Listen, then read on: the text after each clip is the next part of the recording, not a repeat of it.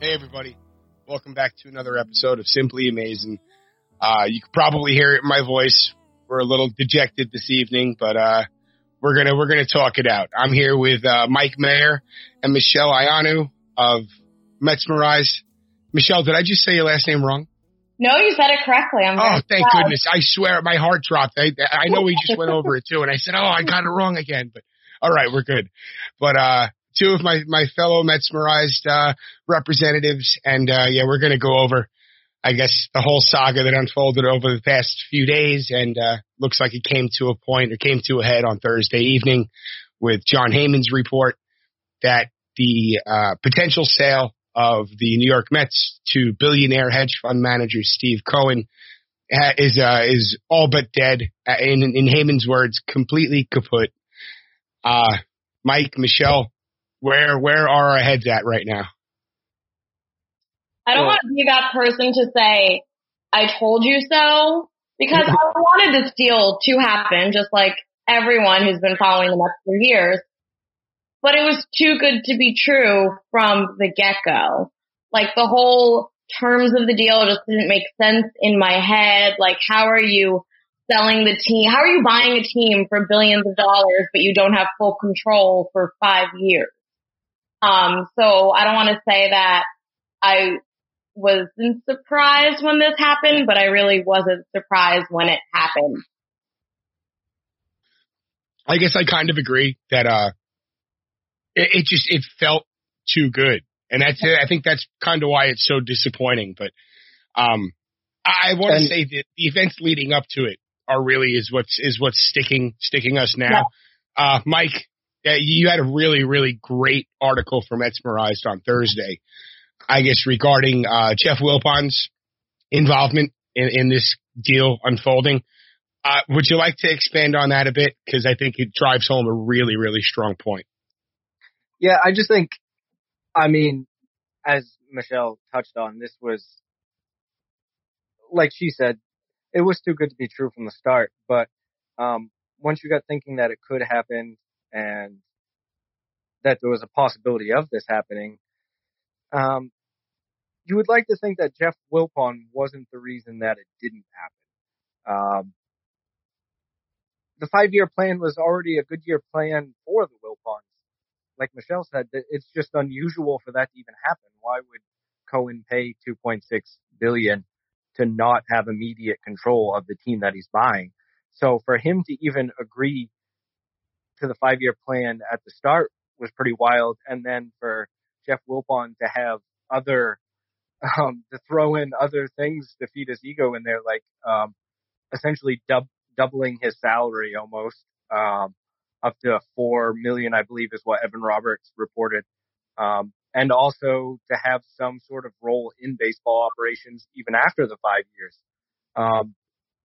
Why would any sane person, specifically Cohen, who is a minority owner in the Mets already, so he knows the meddling of Jeff Wilpon, why would he want to buy a team that he knows Jeff Wilpon is still going to be around?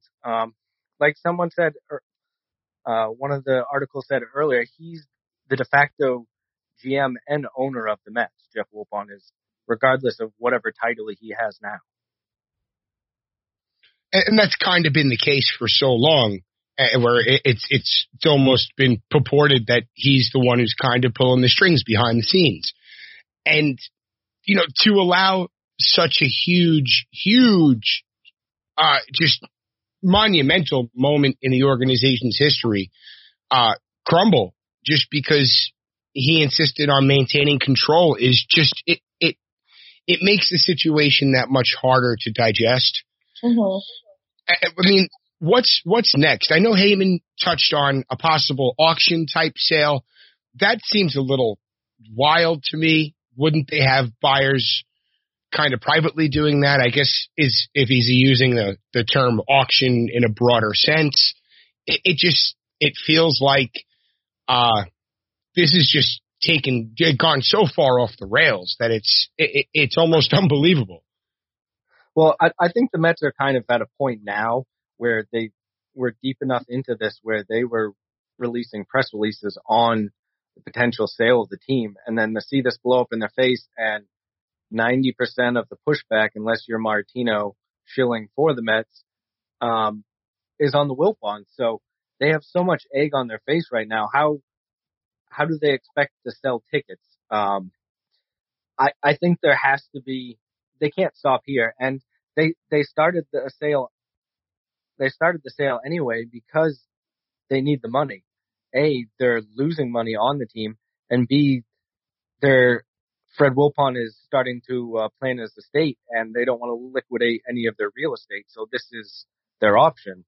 So, which makes it even wilder because, I mean, he's planning for Jeff Wilpon's financial future, and Jeff is throwing that away over his ego, essentially. Now, Yeah. Michelle, I was going to ask Michelle from, I guess, your quote unquote day job is in marketing. From a marketing standpoint, just how bad is this for the Mets as a company? So you know the saying that there's no such thing as bad marketing? I mean, this is great marketing because the Mets name is everywhere, but it's horrible marketing because of the reason that the Mets name is everywhere. So I don't even know where to begin answering that question. Like if I was working PR or marketing for the Mets right now, I feel so sorry for those social media people. I feel sorry for those ticket reps. I've had fans forward me their emails that they sent to their ticket reps, long novels about all the reasons why they're not renewing their tickets, or they want a refund for their tickets, or they're not going to renew after this season if they've already committed. And it's all the reasons we know. And it's all the reasons that these ticket reps know. And it's just a horrific situation. And it's what Mike said. It's kind of like twofold right now. Like the Mets need to make money. The Wilpons know the Mets need to make money. But Jeff doesn't want to give up his position of power. And I just don't understand what they're thinking in the sense that they want to sell this team for so much money, but then they're not going to let the person who bought the team control the team. Like, where are they going to find someone who will agree to that wholeheartedly? Oh, I think that's probably out the window now, as is a $2.5 billion offer. I doubt they get, they might come close to it, but I think this was the sweetheart deal. I think that Cohen, wanted to own the New York Mets. He's been a lifelong fan of the New York Mets. He's a local kid, like a local guy. This was his dream, was to own the New York Mets, and the Wilpons just shot themselves in the foot in the most pronounced way you could imagine. It's absolutely bewildering where things have gone from where they were, a month ago. Just incredible depths. It's almost unfathomable. It's also the compilation of everything that has happened to the Mets in the past month, like with forcing Carlos Beltran out, with finding out that Cespedes fell into a hole after running away from a wild boar. It's just one thing after another, and the timing is just impeccable. Oh, we could go back much further than a month. Oh, I know. Ago. I mean, this has been, I don't want to pain too many people with reliving the event. Just a lifetime of just one after another. It's just been, it's been wild. I don't know if you guys saw it, but, a friend of the pod, 90% Mets is his Twitter handle.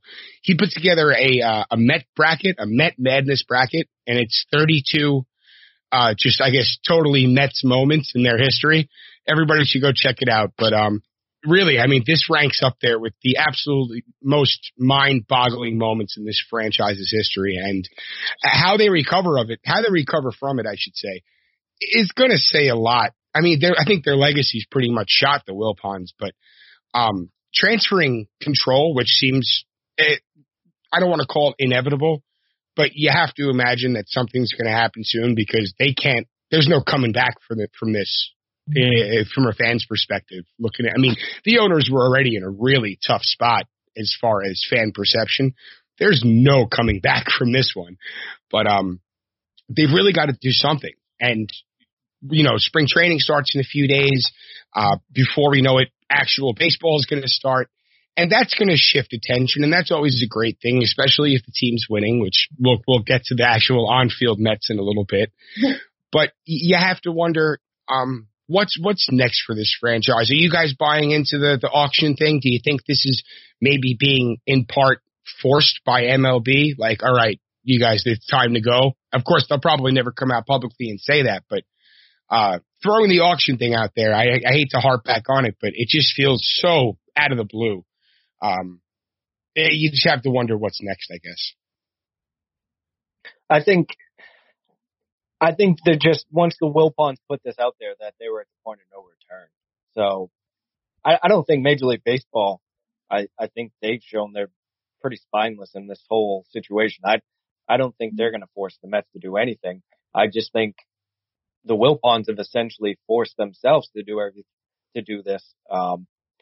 So, I mean, the auction style you're basically talking about bidding, which is what Cohen did when he tried to buy the Dodgers. He tried to buy the Dodgers, but he got outbid. So, I mean, that type of process. And like you said, I mean, we know what Cohen was going to buy it for now, and that was with some ridiculous stipulations. So you have to imagine that the Wilpons are going to end up losing out on some money on this. So, yeah, I still think now, like, trying to calm down a little bit and think about the whole situation.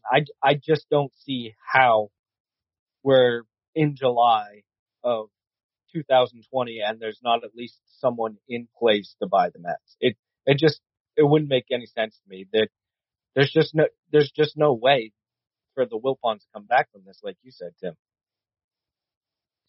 Yeah, but I guess who's next on that line? I think all of us want Jerry Seinfeld to buy the team, but that's never going to happen. Yeah, he's got, let's assume he's got the money to do so, but, you have to wonder who's going to come out of the woodwork, who's going to show interest. This could turn into a good thing in the long run for the organization. The Wilpon and the Katz families will be happy. Hopefully Jeff Wilpon will be out of the picture and locked in the closet as these negotiations are happening, so he can't do anything stupid. You just have to imagine that, like you said, the wheels have to be turning here. But as the wheels are turning, like I just mentioned a couple of minutes ago, spring training, pitchers and catchers are reporting in a couple of days. The excitement that comes along with that has been a little, I guess, overshadowed by everything else that's been going on. But on Thursday, we got a really cool video from Yoenis Cespedes. It was almost like his own personal hype video, wearing a T-shirt made by my man Dan from Athlete Logos. What's up, Dan? Did the logo for Simply Amazing. Had to drop a plug for him. But guys, are we buying into Cespedes coming out and performing this year? That could be a huge plus for this roster. To go back to marketing, this is great marketing. Yeah. It's the best marketing you want to have, like a player tweeting out a video of himself just the way Cespedes did, starting off with hate talk and proving it wrong sort of way. I'm very hesitant when it comes to this team. So I'm not 1,000% fully into it yet. Do I want Cespedes to be out there playing and contributing? Of course I do. But will I fully believe it until I see it? No. And there's just been so many setbacks when it comes to him that keeps me weary.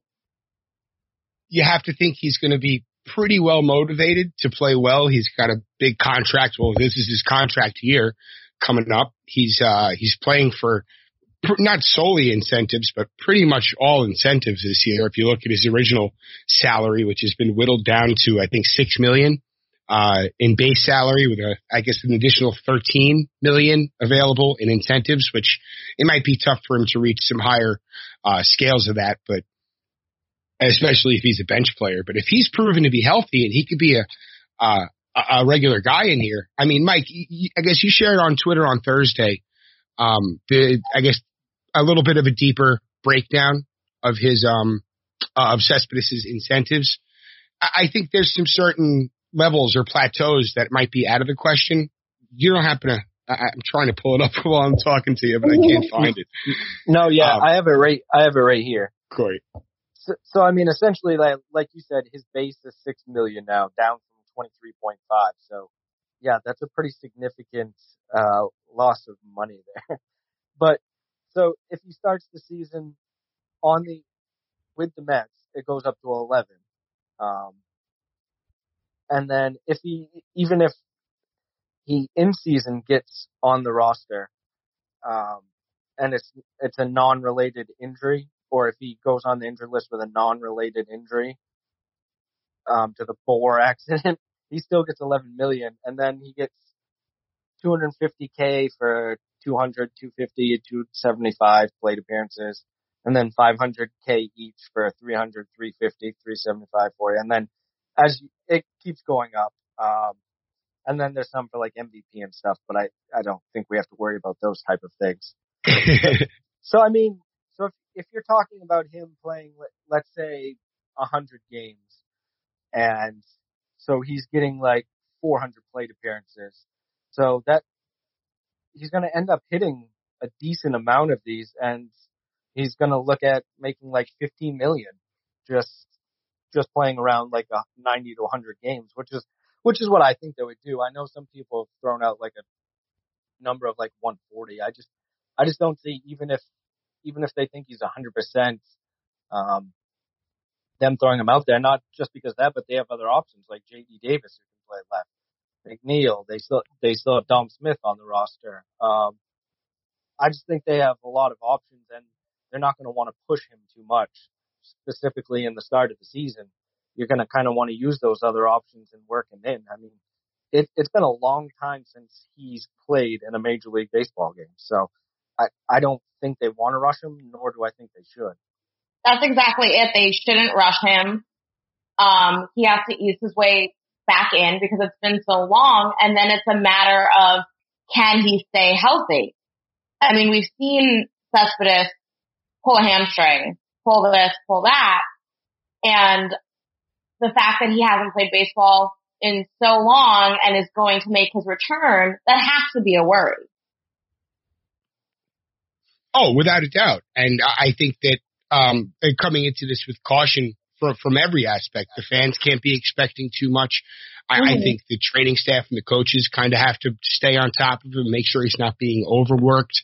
I think a nice target area would be that 350, 400 plate appearances where he'll get starts, he'll get pinch hitting appearances, maybe he'll come into a game, whatever the case may be.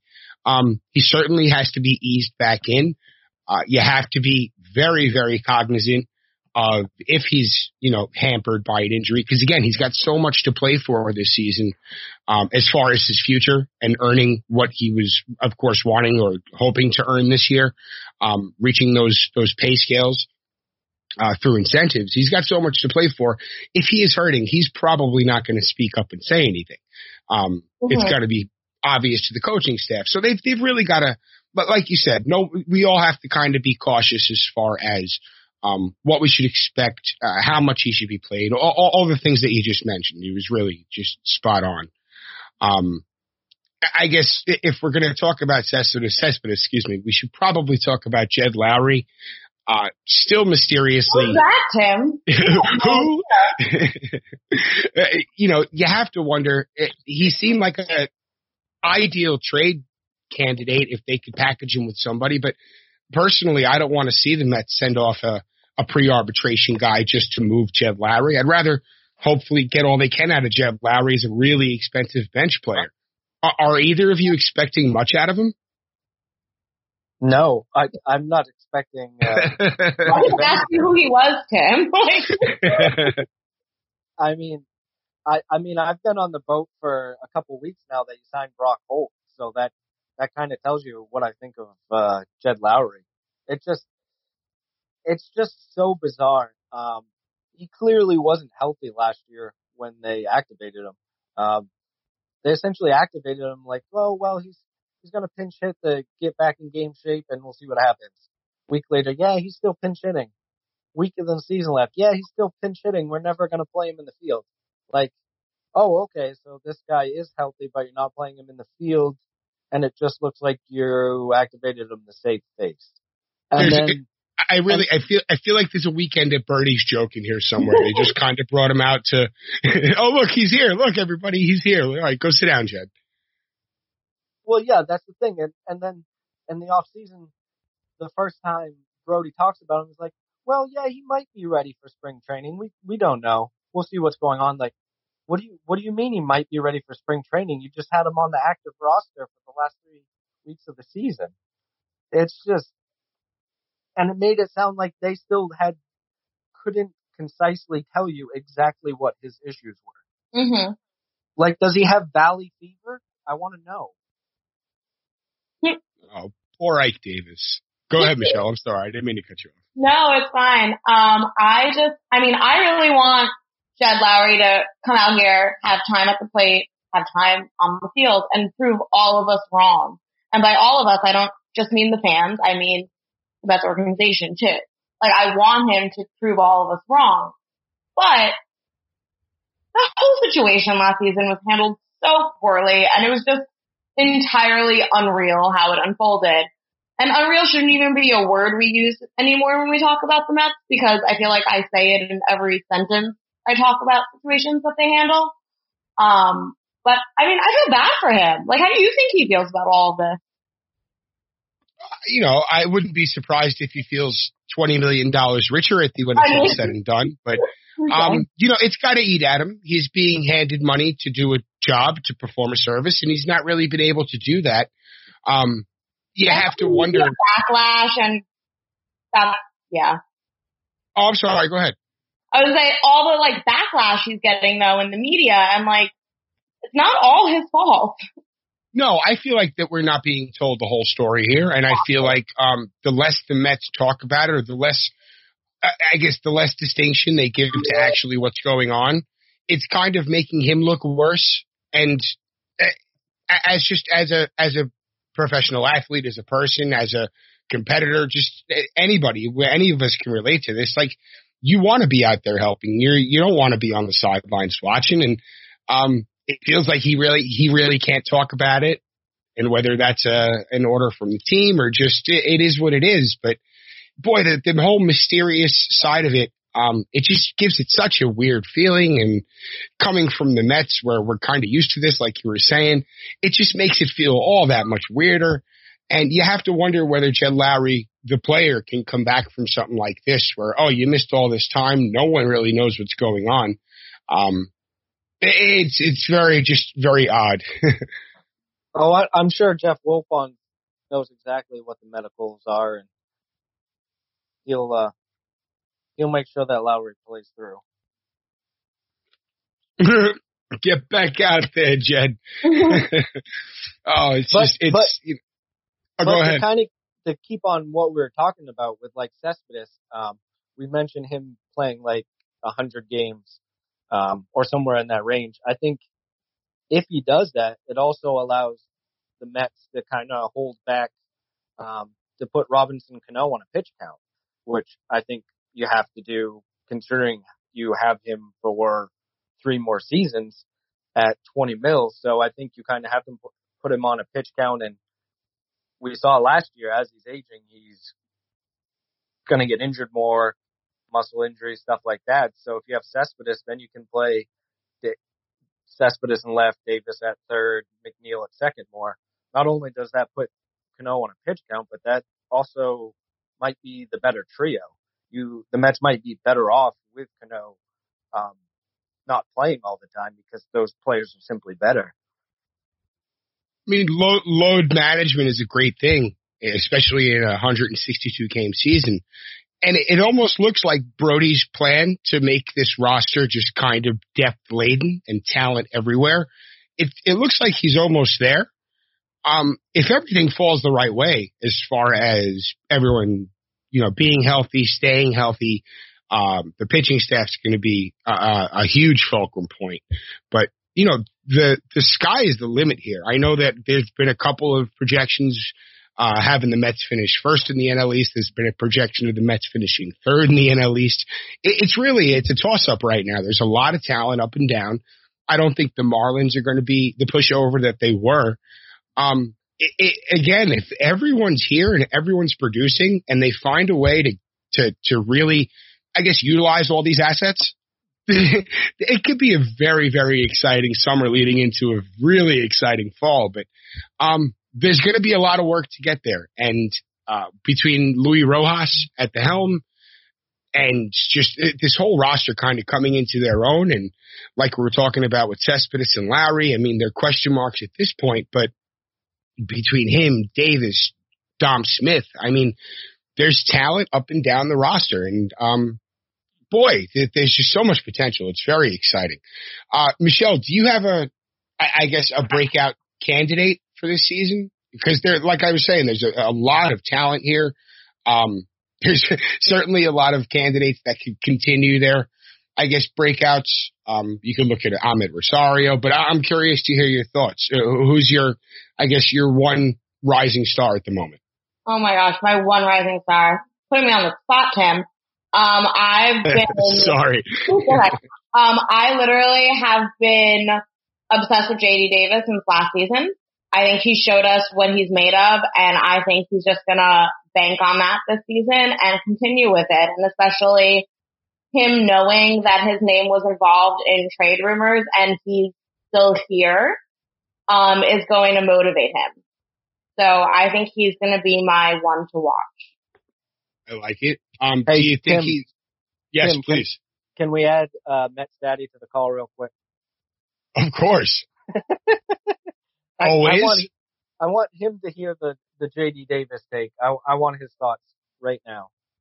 Okay, hold on 1 second. We could do this. No, Tim, I'm kidding. Don't do that. Oh, I was actually about to get him in on the call. No, because of her JD Davis take. Oh. Well, that BABIP is just completely, it's unsustainable. And Mets Daddy, if you're listening, I'm just messing with you. We all know that you're JD Davis take. We all love you. I'm just messing with you. Oh, if JD Davis hits 40 home runs, hitting 320 with a 383 on base, I think Mets Daddy's going to be a happy camper. Mike, do you have a breakout from the positional side? I mean, Michael Conforto had a good year last year. Yeah, I was waiting for Conforto. It was a very, solid year. I'm waiting for that year, that he's that all-star, he's that MVP type candidate. I still think it's possible. He's just, I don't know. And I don't want to get into I'm not hating on Michael Conforto, because this is what this always turns into, that Conforto's either going to be a star or he's a dud. For whatever reason, that's always the conversation on Mets Twitter. Last year's a solid 3-4 win player. I think this is the year that he's a 5-6 win player. I mean, the Mets lineup, even without Cespedes, is just deep. The Mets offense was good last year, and then you're talking about potentially adding someone like Cespedes. I mean, it's crazy to think about having someone you could have Wilson Ramos batting 7th in this lineup, or second half Ahmed Rosario batting 8th in this lineup. It's just incredibly deep, like you were talking about. And this is all assuming health, but you also have some depth there, like we were talking about too, where, I mean, you could have JD Davis and Dom Smith and potentially Jed Lowry all on the bench, on the same bench a lot of days, with Cespedes, Cano, and McNeil playing. And then some days you're going to have Cespedes and Dom Smith on the bench. So not only are they going to have a good starting lineup, they're going to likely have a couple of really good pinch hitting options late in the games too. I don't even want to call it the Michael Conforto breakout year, though. I want to call it the Michael Conforto rightfully proves everyone wrong. Yes, I like that better than the breakout year. Yeah, because we've seen what Conforto can do, and that's what pains me the most when I see people hate talk him on Twitter or just not valuing him. Yeah, you know what? The guy has slumps. He's a human being.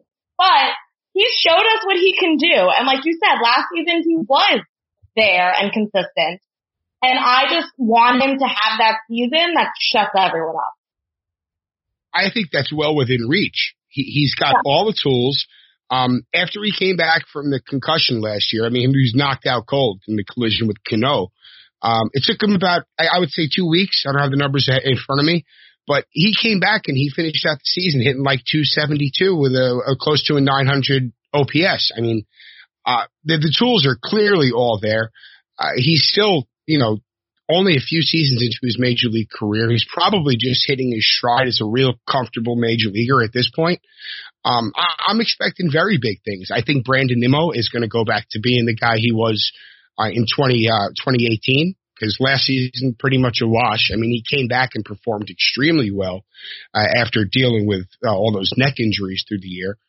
But you have to imagine, him getting on base, Rosario continuing to come into his own, Conforto hopefully developing into that front line.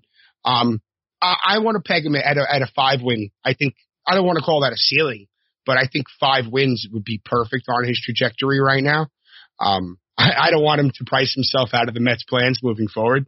I think he's a definite candidate to be locked up long term. I think Syndergaard, who we'll get into in a second, I think both of these guys fit into the Mets plans long term.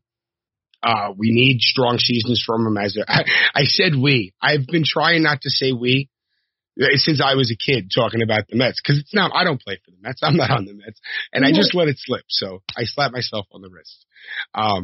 But you have to think that, with the progress that we saw out of this group and the potential that's still there, and the guys that we just talked about, the guys like Davis and Smith as well. I'm really excited to see Dom Smith kind of build off of the success that he found last season, because it took him so long to find that success at this level.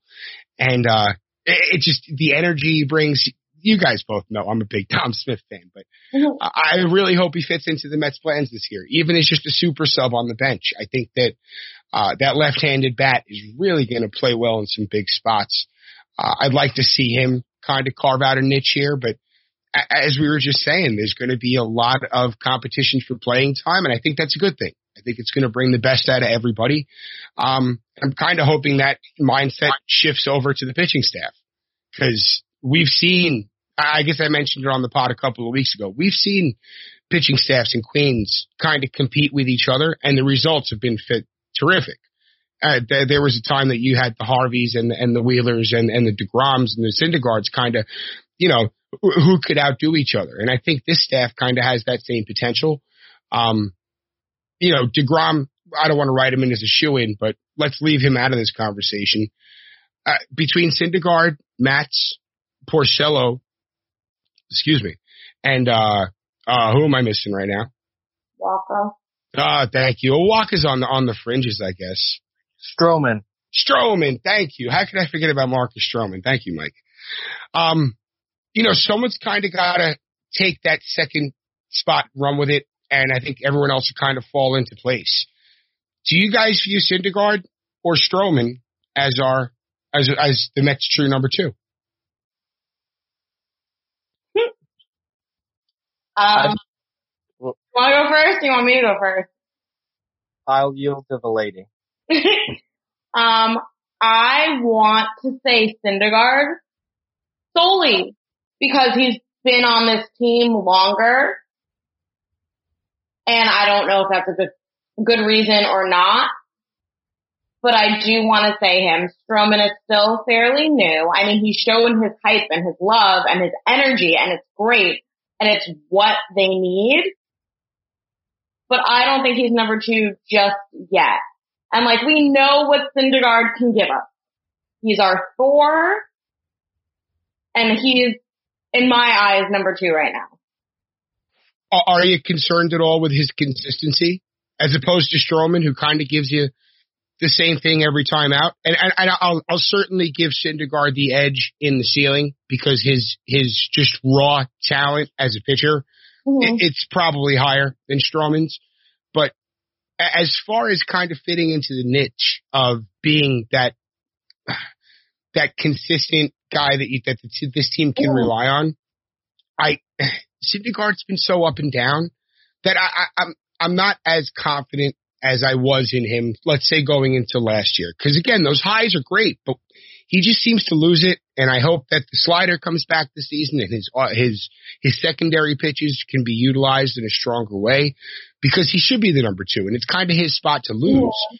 But, man, I really love what Stroman brings. And, I think it's going to be a very, very tight, I guess, top 3. I think these top 3 could rival those of the Scherzers and the Corbins over in Washington. I mean, I think it could really be a great thing. And I guess it might be a stretch to put Stroman in that number 2 category, but I really think that he could kind of stay neck and neck and produce number 2 starter numbers out of the 3 hole. That came out a little redundant. But, Mike, are you seeing perfectly when you said it's Syndergaard's spot to lose? Like, I think that he's going into the season in the number 2 spot, and it's his to lose. Now you can go, Mike. Sorry. Yeah, I mean, even in what you would call a down year for Syndergaard last year, he's still a 4.5 win pitcher, and Stroman was having a good year, and he wasn't at that number. So I just think Syndergaard's the clear number 2 to me, and that's even without him hitting his potential. I mean, like you were talking about, Syndergaard maybe with a better pitch selection, and maybe Nito catches him more this year. Like Matthew Brownstein's looked at a lot, has been talked about a lot, is that Syndergaard wasn't throwing well. Same issue with Diaz too. Syndergaard wasn't throwing down in the zone a lot because Ramos doesn't frame well down there. So I think that's part of it with Syndergaard and Diaz. So I think you likely see him with Nito more often, and that's probably something that the Mets should just come out and talk about instead of going back and forth. Last year, like the last month of the season was just a circus of, well, who's catching who this day and what's going on with this. And I just think, assuming that the Mets are going to have Nito catch Syndergaard a lot, I think they should just come out and say that's what's going to happen. So that that's not a constant question for Syndergaard or Ramos. Let Ramos focus on catching the other 4 guys. It really shouldn't be that big of a deal. So I think Syndergaard's still pretty clearly the number 2 guy. Yeah, I think, that's probably the obvious answer here. I would like to see Stroman kind of nip at his heels. I think he has the potential to kind of keep on pushing Syndergaard. And, it is a stretch to say that Stroman will take his job, but, again, it's just kind of moving deck chairs on the Titanic at this point. You have the talent in that rotation to really do some damage, and all the way down to Michael Wacha. I'm kind of excited for this group. Jeurys Familia came out and said that this Mets bullpen, he feels it's the best in baseball. I guess we've all kind of had that conversation over the past few weeks since they signed Dellin Betances. Again, you have to give this team, this front office a little bit of credit for putting together just a deep pool of talent, especially in this bullpen. I mean, they have options. They have very high ceilings. You look at the advanced metrics on some of these guys, Diaz, Familia, Betances when he's healthy. I mean, Lugo, that curveball is incredible. Even down to Gesellsman, who's I think his curve spin rate is something in the 90th percentile. It's still really impressive. There's so much to work with. Guys are going to kind of fall into their roles, and I think there'll be a little bit of stability, and I think that's going to be huge as far as keeping everybody kind of in the groove, I guess you could say. Well, I'm gonna jump in and disagree with you a little bit because I don't think for the second straight offseason, I don't think that Van Wagenen's finished the offseason. I think there's still pieces they should add, and one of those pieces is in the bullpen. Oh, most definitely. I think Colin McHugh is the type of guy that's a perfect fit right now. Multiple innings. He's he's pitched well out of the bullpen for the Astros. He wasn't as good last year, but the strikeout numbers were still really high last year. And I just think adding a guy like that to a bullpen where, I mean, kind of like we talk about it's the Andrew Miller role, or for the Mets it's the Seth Lugo role, but really kind of like the Carlos Torres role that he used to play with the Mets, where he can spot start if you need to. He can throw 2 or 3 innings, or if you get an extra innings, he can go as many as you need. And I just think having someone like McHugh, who's had major league success recently, would be a huge add to that. Because I don't think their bullpen depth isn't particularly deep at AAA, and I don't think you can plan on that because outside of Lugo, the last 10, 15 years, they've been really poor in getting relievers from the minor leagues. They even traded for, what was it, 8 of them with the Addison Reed deals and the Jay Bruce deal and the Curtis Anderson deal, and essentially none of those guys have done anything at the major league level. Granted, we'll kind of get to see if how healthy Drew Smith is coming off Tommy John, so he could be that actually depth piece that we haven't really talked about at all, because he's a guy that I think thought before Tommy John was going to be a 7th, 8th inning type pitcher. Oh, he certainly had the stuff to do so. I'd like to see Peterson get a fair shake. Hopefully he impresses in camp. I think he could be a nice swingman. There's going to be a healthy competition. Another arm couldn't hurt, but the same situation as I mentioned earlier, guys pushing each other. Mike, if you had to make a pick, who's your closer on opening day? I know it's still very early, but who's your odds-on favorite? I think Diaz is going to be the guy that pitches most high leverage spots. So by committee? I don't think, or I guess I should say, I should hope they don't fall into this. Well, we have to pick Diaz. He's going to be the closer. He's only going to pitch in the 9th inning. He's only going to pitch 3 outs. Like, there's no reason to say, especially right now in spring training, this certain guy is going to be the guy that pitches in every save situation the rest of the year. It just doesn't make any sense. I mean, we've learned this for the last 5 or 6 years. Like, pitch your best reliever in the most high leverage spot. It doesn't have to be the 9th inning. So I think I'm fully on board after watching a lot of video of Diaz. He looks more comfortable on the mound. He's changed some stuff back to what he was doing in Seattle with his hand release and, And he said, he was talking about it today, talking with Pedro Martinez. He's going to get back to throwing inside. Matthew Brownstein shown that he 5% less inside last year. So I'm pretty confident that Diaz is going to bounce back. Maybe he's not 2018 Diaz, but he's going to be a good reliever. And I just don't think you need to say he's the 9th inning guy. I think he's just going to be their best reliever. Like top of the pecking order type of situation. Yeah, exactly. I can't pick Betances until I see him pitch. That's fair. Michelle, are you buying the resurgence of Edwin Diaz?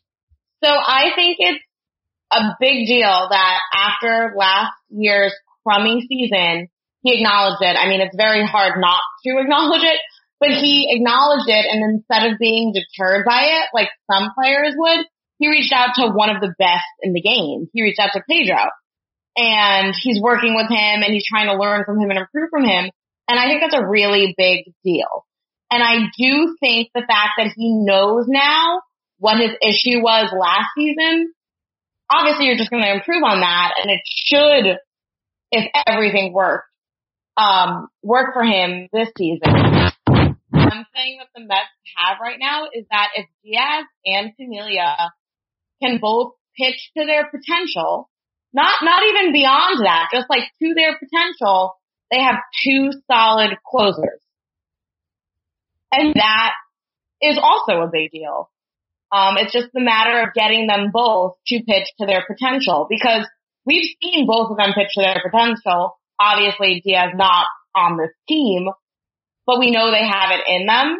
So if that does happen this season, which Diaz is working towards, and Familia also has been working towards this season, as we all know, he's lost 20 pounds. It's like the new Todd Frazier played in the Little League World Series.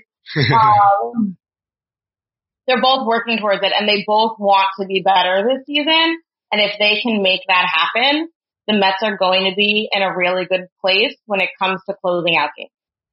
And that's a strong statement because I feel like I say it every single season, and then, you know, we see how the bullpen and closers happen. But it should be okay.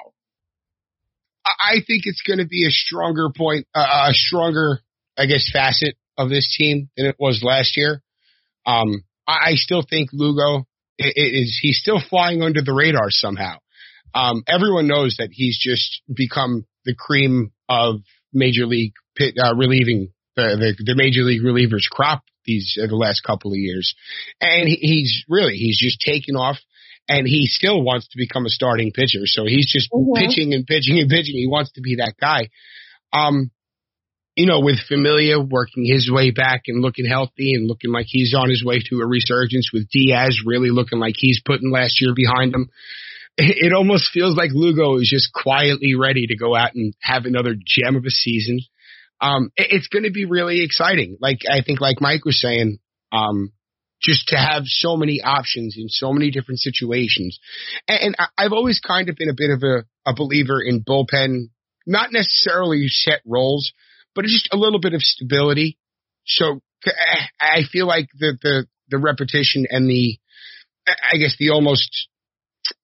habit of it, I guess the 8th inning guy, the 7th inning guy, it felt like it puts pitchers in the right set of mind. They're comfortable. They know what time it is. They know what they have to get done.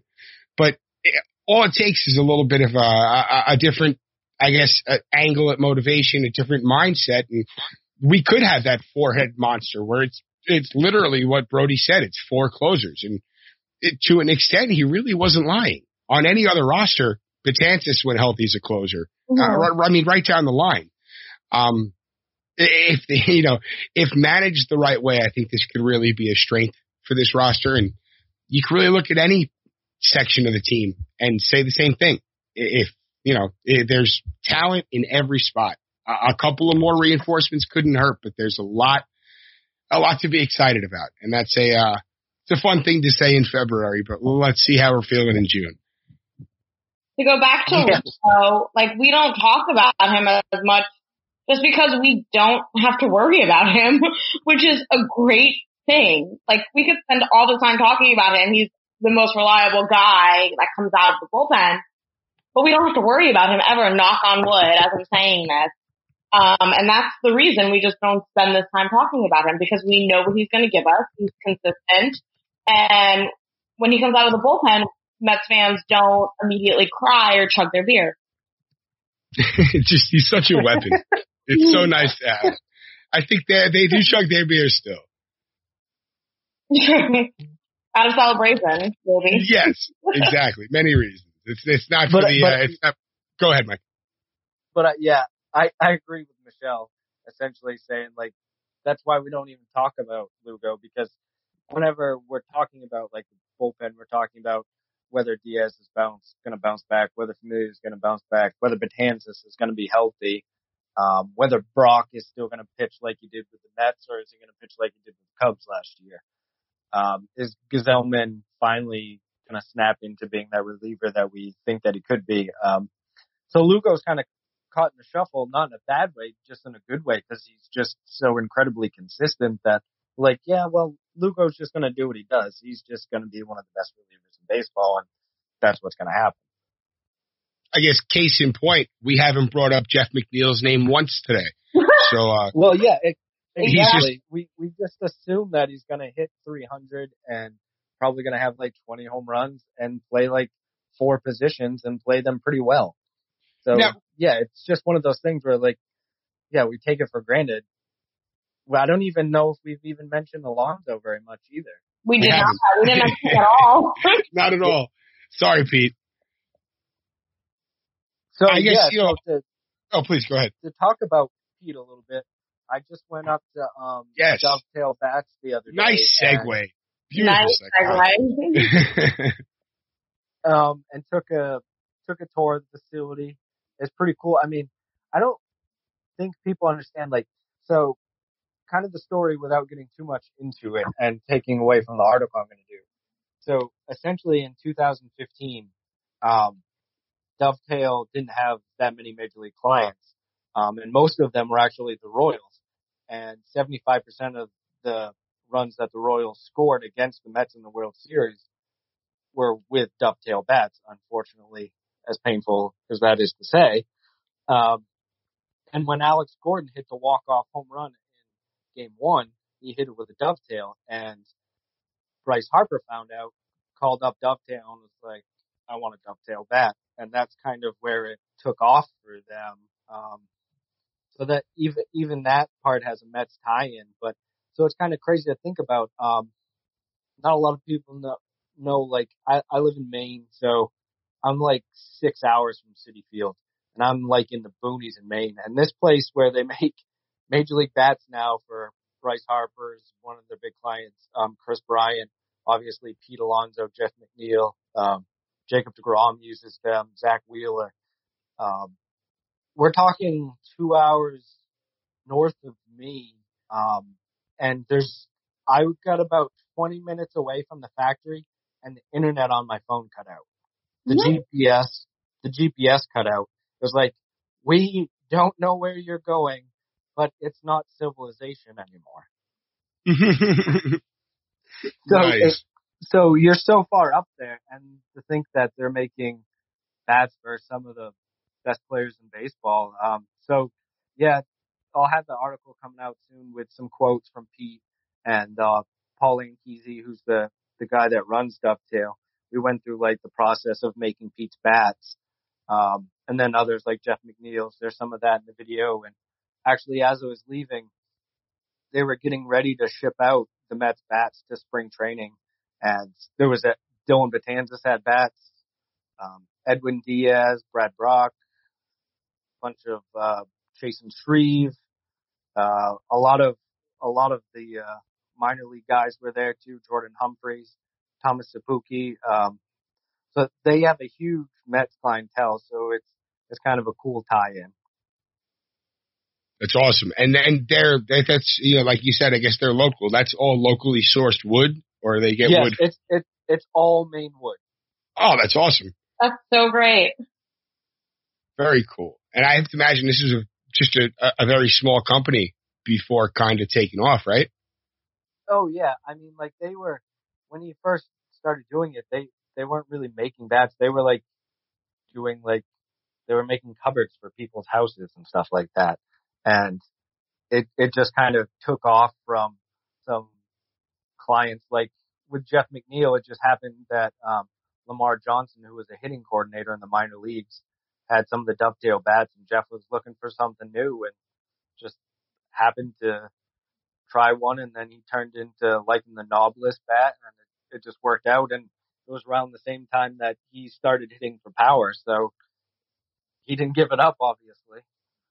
I'm looking forward to that, man. That sounds really cool. Michelle, you got anything coming out this week? I know I caught your A Fan's Guide to Fenway. Yes, because I want to pump everyone up when the Mets aren't playing at Fenway in the foreseeable future. But the next time they do, you guys should all go. I have a couple of things in the works. I actually reached out to Mike this morning and told him I had a great article idea, and then never told him the idea. So that's amazing. But there's a couple of things in the works. So stay tuned. Excellent. And of course, I hope we will have you back on the show because this was fun. This was fun. I hope to be back soon. I'm glad it worked out. Excellent. Yes, you got to keep it in the family at MMO. Always. All right. Well, guys, it's been a rough week in Metsville, but as we mentioned, pitchers and catchers are reporting at the end of the weekend, so things are about to get a lot better. Absolutely. I'm just excited to get the conversation on the field, I guess, for a little while at least. Exactly. Oh, just put everything else on the back burner. Just give me frozen ropes into the gap, And Noah Syndergaard with no shirt on. That's what I mean. All day, every day, right? All over social media. I couldn't log on without seeing it. And you know what? There's nothing wrong with that. I think we can all appreciate a little bit of topless Thor. Yeah. All right. Well, everyone, you know where to find us. Simply Amazing Pod. You find us anywhere you listen to your podcast. If you enjoy the show, of course, be so kind as to leave a 5-star review, subscribe to the show. You guys can follow Mike and Michelle on Twitter. Just do a quick search for any of us. Take a look at Metsmerized Online. Check out everybody's articles. We'll have more coming out in the coming days with the, I guess, ongoing saga of what's going on in the front office and in the ownership's box. But hopefully, again, we'll be turning our attention to what's going on the field shortly. We'll see you guys. We'll see you guys next time. Let's go Mets. Mike, Michelle, thank you so much for coming on. Thank you. All right. Good night, everybody. We'll see you next time.